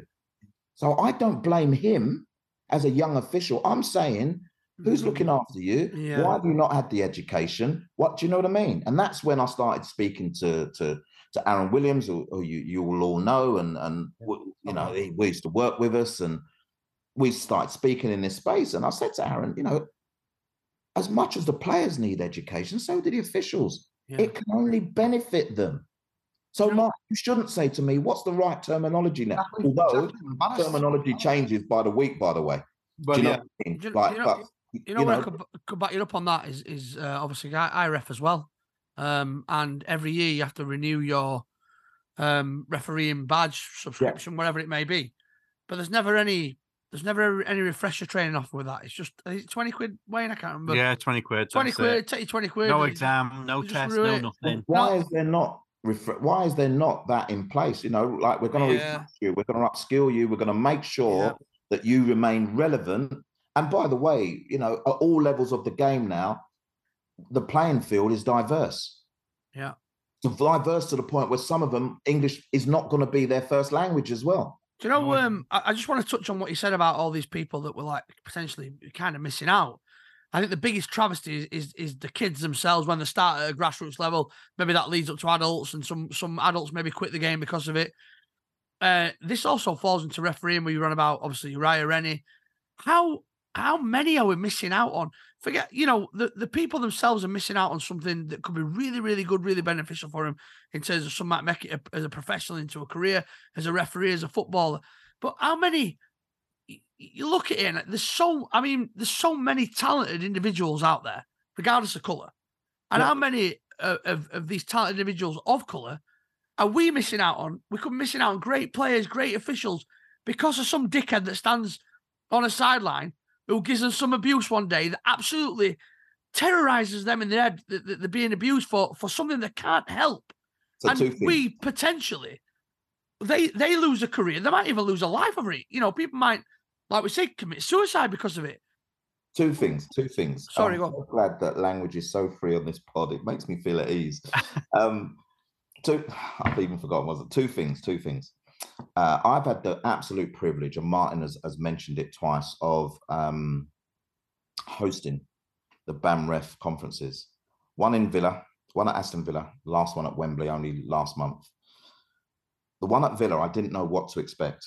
Because I'm thinking, there's no diverse referees, so what are we going to do, you know? Martin, you was there, wasn't you? I was there, mate. Yeah, I was there, yeah. I was in that room, and by the time they said, Troy, we're ready to go, I looked at a room of 100 people, and I went, wow. I said, where are all these black and brown referees coming from? And you probably had 100 apologies for people who couldn't make it. Exactly. And I was like, wow. At Wembley, we asked them to all put their hand up, who was at the Villa conference the year before. 7. So all of a sudden now there's all these diverse officials in the Midlands, all these diverse officials in London. The two events, I thought they were amazing days. That one at Villa, Martin, unrivaled for me. I was like, wow, like this is a movement. This is something where football cannot deny now that it has referees from diverse. It can't deny it no more. No. This one in July, I mean, I tasked them with the fact that if you're going to have an event at Wembley, you need to get Howard Webb. And he turned up, he smashed it out the park because he doesn't read from a script. He reads from what's up there. Obviously, he has some notes, but he smashed it out the park. And I looked at him differently because I didn't think he could verse in this. You know, I'm thinking, but I looked at him differently and thought, he's a spot on. Doesn't need 2 pages of paperwork to confirm what he's saying. He looks at his notes. He walks all around the stage. The stage isn't that big. I actually thought he was going to fall off at one stage. I was like, oh, Howard, watch yourself. But he was in control. He was in control, spoke about his wife and, you know, difficulties that she had. So he knows it from all these different angles. And he had the audience purring. And I can't say that about everybody. He had the audience purring. And I thought to myself, listen, we had a private, he did an interview with Darren Lewis and we had a private hour with him. If he wasn't invested, and by the way, his son was waiting for him to drive him to somewhere I don't even know. I said, where's your son? He went, he's downstairs in the car. I said, get the boy some sandwiches or something. You're nearly 2 hours late. But if he wasn't invested in the conversation, he wouldn't stick around. He'd make excuses, as many people do. I really got to go. I can give you 5 minutes of my time. No, he was like, yeah, where we going? I was like, yeah, in the room there. Darren's waiting for you. Yeah, come on, let's go. Sat, done his interview, stayed for another 45 minutes. engaged with us in this room and actually said, take my number, make sure, we stay in touch and whatever else. It was supposed to be our anniversary event on Tuesday, but a big call came up and he had to pull out, but he apologized, and things like that fill my heart with change is coming. Yeah. We always have to have hope, don't we? If we don't have hope, we've got nothing to play with. Yeah. And the reason I'm still here with some gray hairs, with, not shaving my beard, and you might not see it here, but there's some gray in there as well, like I said. And the fact I need to take you to task there, mate. Terminology. As a man who lots of magnolia hair. Not the hint of magnolia, right? Okay, but the game. There's times when this game has worn me to the point where I think to myself, Troy, get out of here, get out of here. It's not the same as what it was before. You're not being heard. You're not being listened to. And then I come on a platform like this, and I know this is going to go to many people that may not have heard what I'm saying today. Do you know what I mean? So there's your influence. We never know who we're influencing. We never know who we're telling a new story to. We never know. So I'm still here. I'm still standing. I'm still up straight. I have my moments, but actually, we have to have hope. You've got to keep fighting for change, because if you don't, and everybody gives up, then it just gets worse. And we're just giving into the hands of, aren't we? Yeah. I truly believe, and I think that it takes special people to take on big challenges that, you potentially might not see the end of it, but if it's like a chain kind of thing, I look at my club and I think, well, when I'm not here no longer, I still want it to exist and somebody to still pass on that message. And I guess you're kind of in a chain of when you look back on this in 100 years, who started off? Who did this? Who told me that? They can look to you for that and think, well, we learned a lot from the doors that Troy kicked down. Yeah. And we haven't had to go and kick them doors down. We've kicked new doors down. So we're getting further through that building until we get to the top, until, we kind of get to a point where, I think it's acceptable to say that you're never going to eradicate every dickhead and idiot from life. But if we can minimize it to the lowest possible numbers, then all of a sudden everybody's, or almost everybody's, life becomes a lot more manageable and enjoyable. And we get out of it what we put into it. And I think a lot of these kids, when they start off and they put a lot into it, and they might always not maximize it because of idiots who discriminate and who destroy the journey, and the journey stops far too prematurely than what it should have done. And what are they missing out on? And what are we missing? We all love football. We all love. I'm a massive Liverpool fan. I watched it yesterday. I missed it. It was back. I was engaged. I was in it. What I love all. John Barnes is my favorite ever player. If John Barnes had given up, I'd have never got to enjoy John Barnes. And he's such a voice now. He's such a massive positive voice for change. This is the thing, and I've got to be honest, this pisses me off no end. When people say football can't influence in this space. Yeah. It's a societal problem. It's right. There you go, Wayne. We can influence in all football influences all other areas. Yeah. You can see it, it's visible. Yeah. But when we talk about discriminate, football can't influence, it's a societal problem. Football has its own influence. We have 60,000, 70,000, 80,000 down to, the person and their dog. Of course it can influence. It has a massive influence because it's the beautiful game, the global game, the game that we can't wait to see it come back. I was even watching pre-season friendlies. I don't even watch pre-season friendlies. I'm watching pre-season friendlies, getting ready for the big day. Of course it can influence. Players take the knee. Children will take the knee. Players don't take the knee. Children say, oh, they've stopped doing that now. We're not going to do it. Do you know what I mean? Players argue, as you well know, with referees. Children, we're arguing with the referee because that's what my heroes do. So don't tell me that football doesn't have a massive influence on everything, on everybody. Yeah. We've got to start believing in it. Children see and children do. Of course they do. There's a thing, I've put it up on our website, and there's anything you want us to have, I'd like to have a page if I can, Troy. If you can do a narrative or put you somewhere, absolutely, a page about the right terminology, about these things, put it on our website, apparently there, share the link everywhere you can. Brilliant. I'll do that, absolutely no problems at all. But there's a thing on the website, which might be a good way to end this, because it's gone on a lot longer. We're on an hour and a half here, Troy, so thank you so much. Is that there's a thing called about starfish, and there's a beach full of starfish. Beach full of them, millions of them. And a lad is walking along, and he gets a starfish, and he throws it in the sea. And he walks a little bit further, and he picks up a starfish, and he throws it in the sea. And there's a bloke sitting down doing nothing, just watching the sunset set. And he calls him up and says, what did you do that for? You know, there's millions of starfish left. You're never going to make a difference. And he said, but it made a difference to them too. Yeah. All right. That's the journey we're on. Yeah. The more of us that throw those starfishes back in the sea, the more of us that don't sit there and just ask what you're doing it for, the quicker we'll change the game. Look, for me, this has been an absolutely massive podcast. And you mentioned earlier on that, you know, you want us to talk about the football, this, that, and the other. So very, very quickly, cats or dogs? Oh, give me a... Do you know what? Cats or dogs? I think you lot have been looking into some of my social media history. I've been looking at all these cat videos for the last 6 months. I'm sure I want to either adopt or get a kitten. So I'm watching all these videos and I'm like, shall I? Well, then I started looking at dog ones the other day and I'm like, shall I get a dog instead? I haven't got one. I've got probably cats, dogs are the kids that never grow up, mate. You can't send them out to play. You know, you have to look after them and walk them all the time. That, you know, they're great. I've got 2, but I'm done. I'm never having any more. So that might help you there. Cats, you can send them out for the night. You know, go and do the thing. Yeah, but cats aren't loyal. Cats aren't loyal. They'll go anywhere they want. Dogs are loyal. Dogs are loyal. Favorite football ground? He's going to say Spurs. One I've actually visited, or no, you could even include one that you'd love to. I know you'd want to come to Donny. I've been Donny. I've been Donny twice. Bellevue. Oh, nice. What my favorite? I suppose anywhere your son's playing. Yeah, that would be my favourite. Yeah. Can I ask you about? I would. I'm not just saying this because you're on. New camp. Yeah. Yeah. I was a huge fan of your boy. Oh, thank you. I always wanted him when he burst onto the scene and he had that really good spell when he hit Spurs.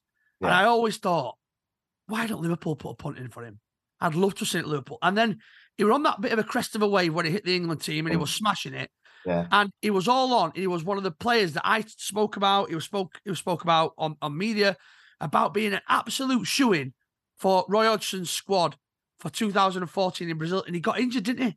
He done his hamstring. Oh, do you know, I was devastated. And I can remember seeing him. You were devastated, yeah, well, I know. How I was. Because I thought he was one of them players that you looked at.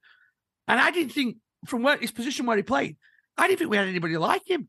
Roy because it only took Andros one touch, inside bang, and his shots were like a rocket. And when he got injured, I were absolutely, and I don't get me wrong, that World Cup was an absolute shambles for us, but we worked to know that before. And I loved him for England. And I mean, obviously, I've watched his career, and even when he went to Everton 2 years ago, I know Matt is had a joke. But do you know, I was even thinking then, why have we not took him on? Do you know, he could come on, take Salah off for 15, 20 minutes, add something different. I don't think you can take Salah off for 15, 20. Did you see the up that he had yesterday? I know. But I listen to him on talk. Every time he's on TalkSport, I listen because he's like you. He's very engaging. Says it out here straight to the point. And I just want to say, I've always been a huge fan of your boy. And he's not got a club sorted yet, has he? Not at the moment, no. I wish you didn't take me back to 2013, 2014. It was unbelievable.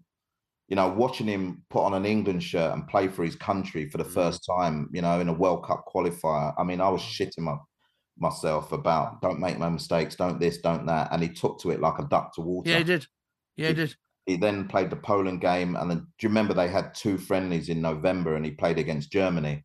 And Germany had marked him out to be the threat, you know, and I'm thinking, that's my boy they're talking about. Yeah.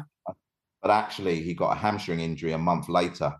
Chops a half a yard off you, doesn't it? Yeah. And Stoke City away, of all places. Can you imagine that? And Greg Peters comes in and absolutely ruins his ankle.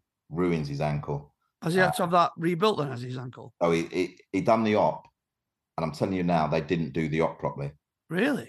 They didn't do the op properly. I you know your own children. Yeah. Say you know your own. I'm watching him have the op, done all his physiotherapy, come back, warming up on the touchline, and I'm saying he's not. That's not right. He's not right. Not running right. Running in the way that he was, you know. So actually, he lost. You know, you have those injuries and whatever, but he lost yardage. So that explosive pace. Yeah. was lost, and he had to adapt his game quite a bit. But yeah, I know you'd have been devastated, obviously being his dad. But honestly, when we were on the cusp of that World Cup, and he was one of the players that I always spoke about to my mates, and I was like, "This is the kid. This is the kid. There's something about him because he doesn't need to be in game loads. He just needs that one chance. Need the chance, yeah. And I've always watched his career, and like I said, when he went, I was thinking, I'd loved Liverpool to have signed him. Yeah.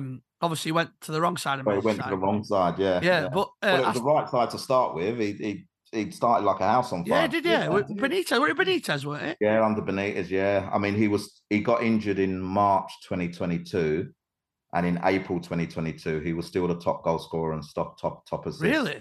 Yeah. Wow. And it was only Richarlison that took over him in the last couple of games. Honestly, mate, he is some player. I'm a massive, huge fan of him, and I wanted to tell you that when you come on, because it weren't somebody that I'd fair play. Yeah, no, I do want it. He's just one of them players. He's just when you come on and I'm a bit of a, as Wayne will tell you, I'm a massive football geek. I love it. I live it. I breathe it. And when I see players, there's just something different about certain players, and you look at them, and he was definitely one. And obviously, I didn't know how severe his injury was, but obviously that would make sense as to why maybe he never quite climbed the heights as what he did before. But what a shame! Just imagine if that injury never happened, he might have still been settled now. Think about it all the time, Wayne. I think about it all the time. Sorry, I'm not meaning that in a No. More salt for that wound.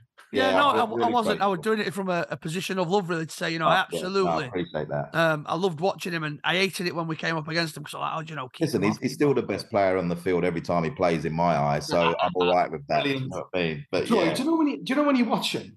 I've watched myself on telly when I've been on the line or whatever, and then I've watched my brothers play, and we all run the same. We all run the same. Does he run like you when you see him running? I haven't run since I was about 30, right? So I can't even. I've got nothing to compare it with. You must have seen yourself run. I was quick when I was younger. But that those young years don't stay for too long, didn't they? Yeah, the only guys I've seen Wayne's son run, and he don't run like that. The only thing that runs on me is my nose, I tell you. I got to about 23, and then I don't know. I was like looking at myself, saying, "Why are you not running as fast as what you used to?" So my deterioration started really early. But no, you're right. But his elder brother runs totally different, because he's one of those that runs with his head up. And I'm saying, what are you doing up there? What are you seeing up there? Are you tracking the clouds or something? They were both really, really quick when they were younger. And like I said, it was only that injury that started to knock Andros's, because they did the operation wrong. Is he keen to stay on? Obviously, I don't really tell me any secrets, but is he keen to stay on, or is it? Listen, he's good in media, isn't it? I always watch him and think there's a massive career in media for him. Well, he doesn't want to finish his career, Yeah. Oh, no, I don't mean yet. I mean like injury. Yeah. His ACL injury is now 18 months ago. He started his first game. So he's been at Burnley for a month, like doing all his pre-season. Yeah, so I read that. He's ready to go. Burnley renegade on a deal. Yeah. So he's now back on the look again. But he loves the media. So, he doesn't want to finish on, his last game, March the 23rd, 2022. I mean, that 32 now, isn't it? 32 hasn't been etched in my memory that day. I thought that when you said it. But his knee injury against Palace, of all places, going back home, and in an FA Cup tie, he wouldn't want to finish on that, because that's not how he wants to be remembered. That long period of time out, and then ultimately it's cost him the last bit of his career. But what I'm pleased about is that when they talk about players, I say, they never think about their future. Well, he's thinking about his future, because he's carved out a media career, and he's also doing his coaching badges. So I like him in the media. He's opening double doors. Yeah, but I'm not sure I'd want him in the coaching environment. You said you came to Donny twice. Was one of them when he played for Palace against Donny in FA Cup? I went to that game. I was on the pitch. You might have seen. I was on the pitch for the BBC. Yeah. Really? I was right in front of the Donny fans as well, and they started to give me a little bit of stick, and I'm like, hold on a minute, I'm only here to do a bit of, I mean? And the other time was when he was at loan at Ipswich. It was a Friday night game. Ah, right. Yeah. Did you ever? I suppose you wouldn't have played when they had the old stadium up, would it? No, It'd always been the no, new one. How no. shit is the Keepmoat, by the way? Is it the most soulless pile of shit you've ever been to in your life? No, maybe we shouldn't ask people what the best grounds have been to. Maybe the better conversation the is worst what one is is- the shittest ground you've ever been to? And I bet you Doncaster Rovers will win something for once. I'll tell you That now. will be it. In a matter of fact, Palace packed that away end to the point that when I came back from doing the interview, someone had nicked my seat. Squeezed in and there was no room, and my daughter's sitting there going, I couldn't stop them, and I'm like, but they made noise for the whole ground. So if you take anything, Crystal Palace fans made the noise for the whole stadium that night. I'm a massive red. I've been and watched Liverpool all over, but I used to go and watch Rovers when I was younger because obviously I couldn't get tickets to Liverpool all the time. But I've stopped going now because it's torture. Not only is the football shit, the atmosphere is horrendous. Whereas if they'd have been playing at Bellevue, right, the football might have been shit, but the atmosphere was mega. Okay. I'd have been there every Saturday, no problem. Okay. No problem. I don't know what you're coming in your face for because I only speak the truth, Martin. Nothing but the truth. That's all you're going to get from me. Bloody new grounds, eh? Well, it is. It's awful. So that's my new thing for the pod. Not what's the best ground you've been to, because they all know they're going to say Anfield anyway. So we'll just ask them what the shittest is. That's what we'll ask. I'm liking shittest ground. I think that's a good one for us. What is the shittest ground you? I'll tell you. I've been asking people who's the best player. I'll give you another example. Burnley. Wow, what an experience! But the atmosphere was phenomenal. Give me that any day of the week over one of these polished, shiny turds that they have around the place. I do like the old grounds, and that's why I always liked Selhurst Park, because the atmosphere the Palace fans created there was second to none. Goodison Park's awesome. Just going to say well, Goodison is like, it's gone 15 now. minutes, it's absolutely exceptional. Yeah. The next 75 minutes, oh shit! I know, but as a Liverpool fan, you can enjoy that when they're starting to turn on themselves. Listen, I'll tell you this for nothing. The Merseyside derby, I think it was October, November that they played them when Andros was there in the first year. I don't think my body has chilled more than 5 minutes before kickoff. The anticipation, the players coming out. Yeah. Honestly, when they went out, Liverpool I was chilled. It was so much chill. And then Salah scored within the first 6 minutes.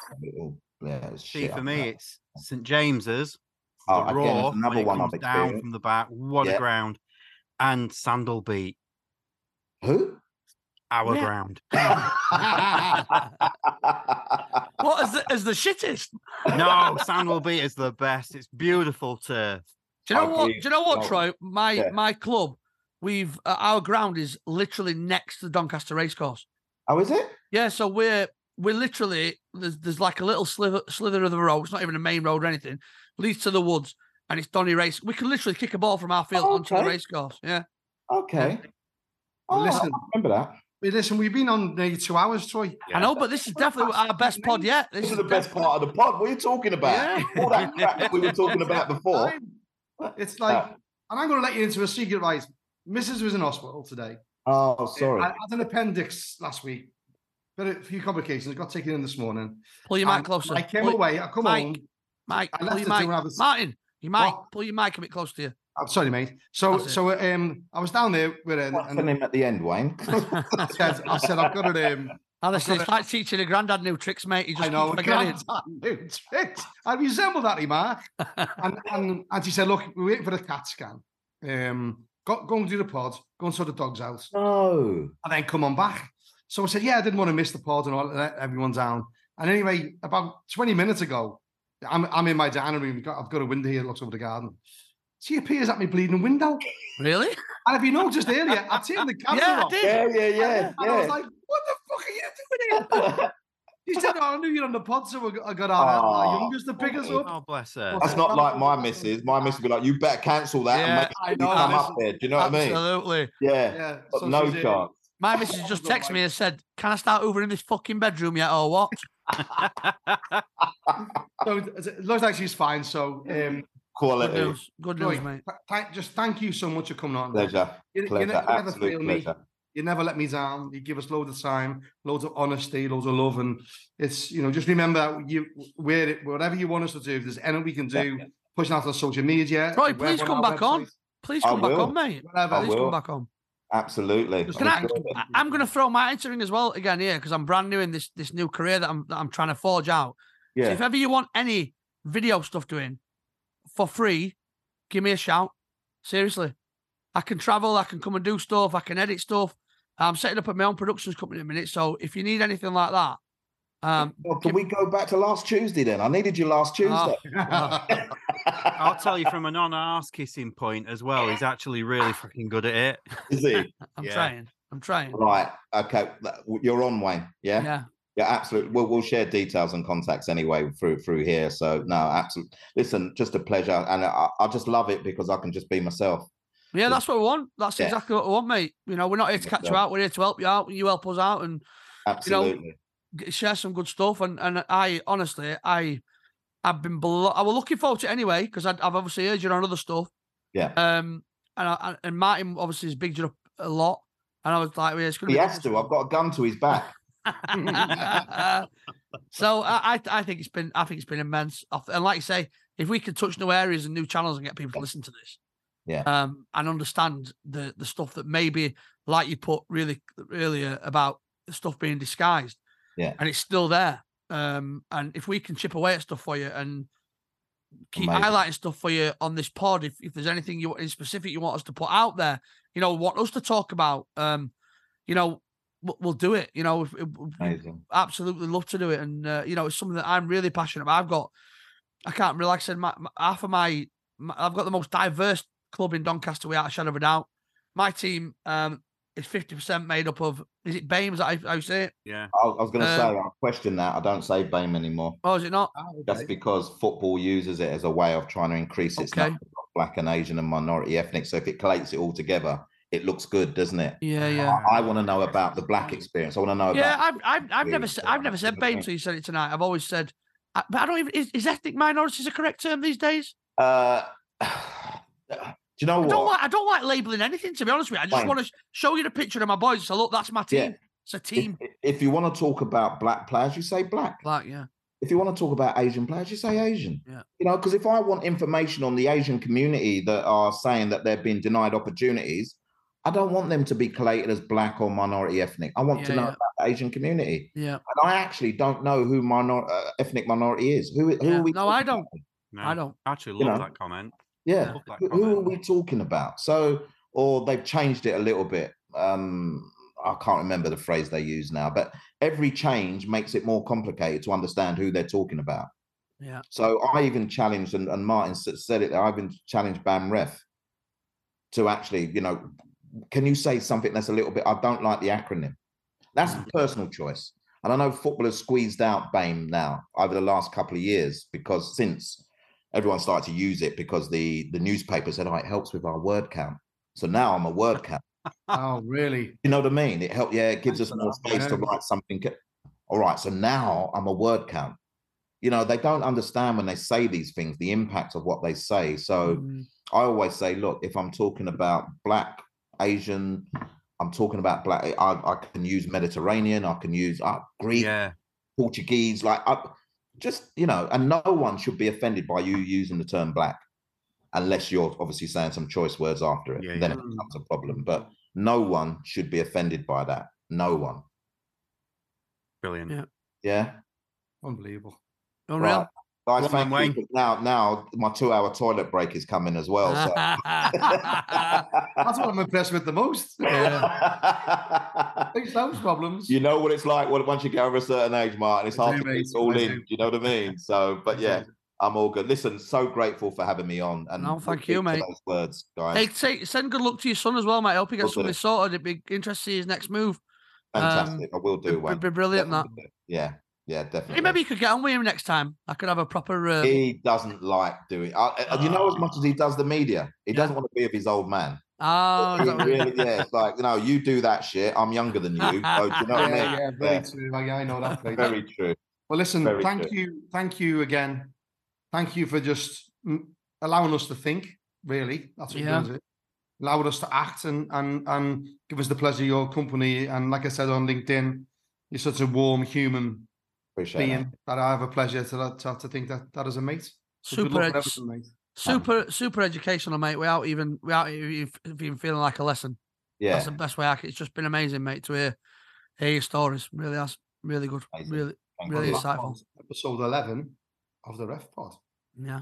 So yeah, that's it. When's it coming out? When will it be out? Yeah, Well, wrap it- us up then, Wayne. When will it be out? It will be out. Wednesday. So Oh, is it? Oh, that's yeah. quick. Okay. Yeah. Yeah, Better put my tin hat on, just in mine case works more anyone like a dog, mate. So On yeah, what formats, Wayne? on what formats? Yeah, so yeah, we'll wrap. Should I wrap it up? Let's wrap it up. That's been the 11th installment of the Ref Pod. We are flying through them. I didn't even get a chance to absolutely have a go at Martin for his agreeing that Liverpool shouldn't have had a penalty yesterday when I thought they should. But anyway, we'll leave that to another week. I mean, it's been the longest pod yet. It's been by far my favourite. We are the Ref Pod. Catch us on Spotify, Apple Music. We're on YouTube now. Lots of people want to look at us. I keep saying I can't believe people like to look at us, but they do. YouTube, you just search it anywhere.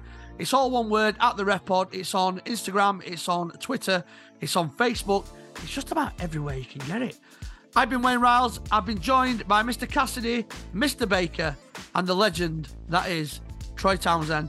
Thank you very much, and I will see you all next week. Or we will see you all next week. Bye.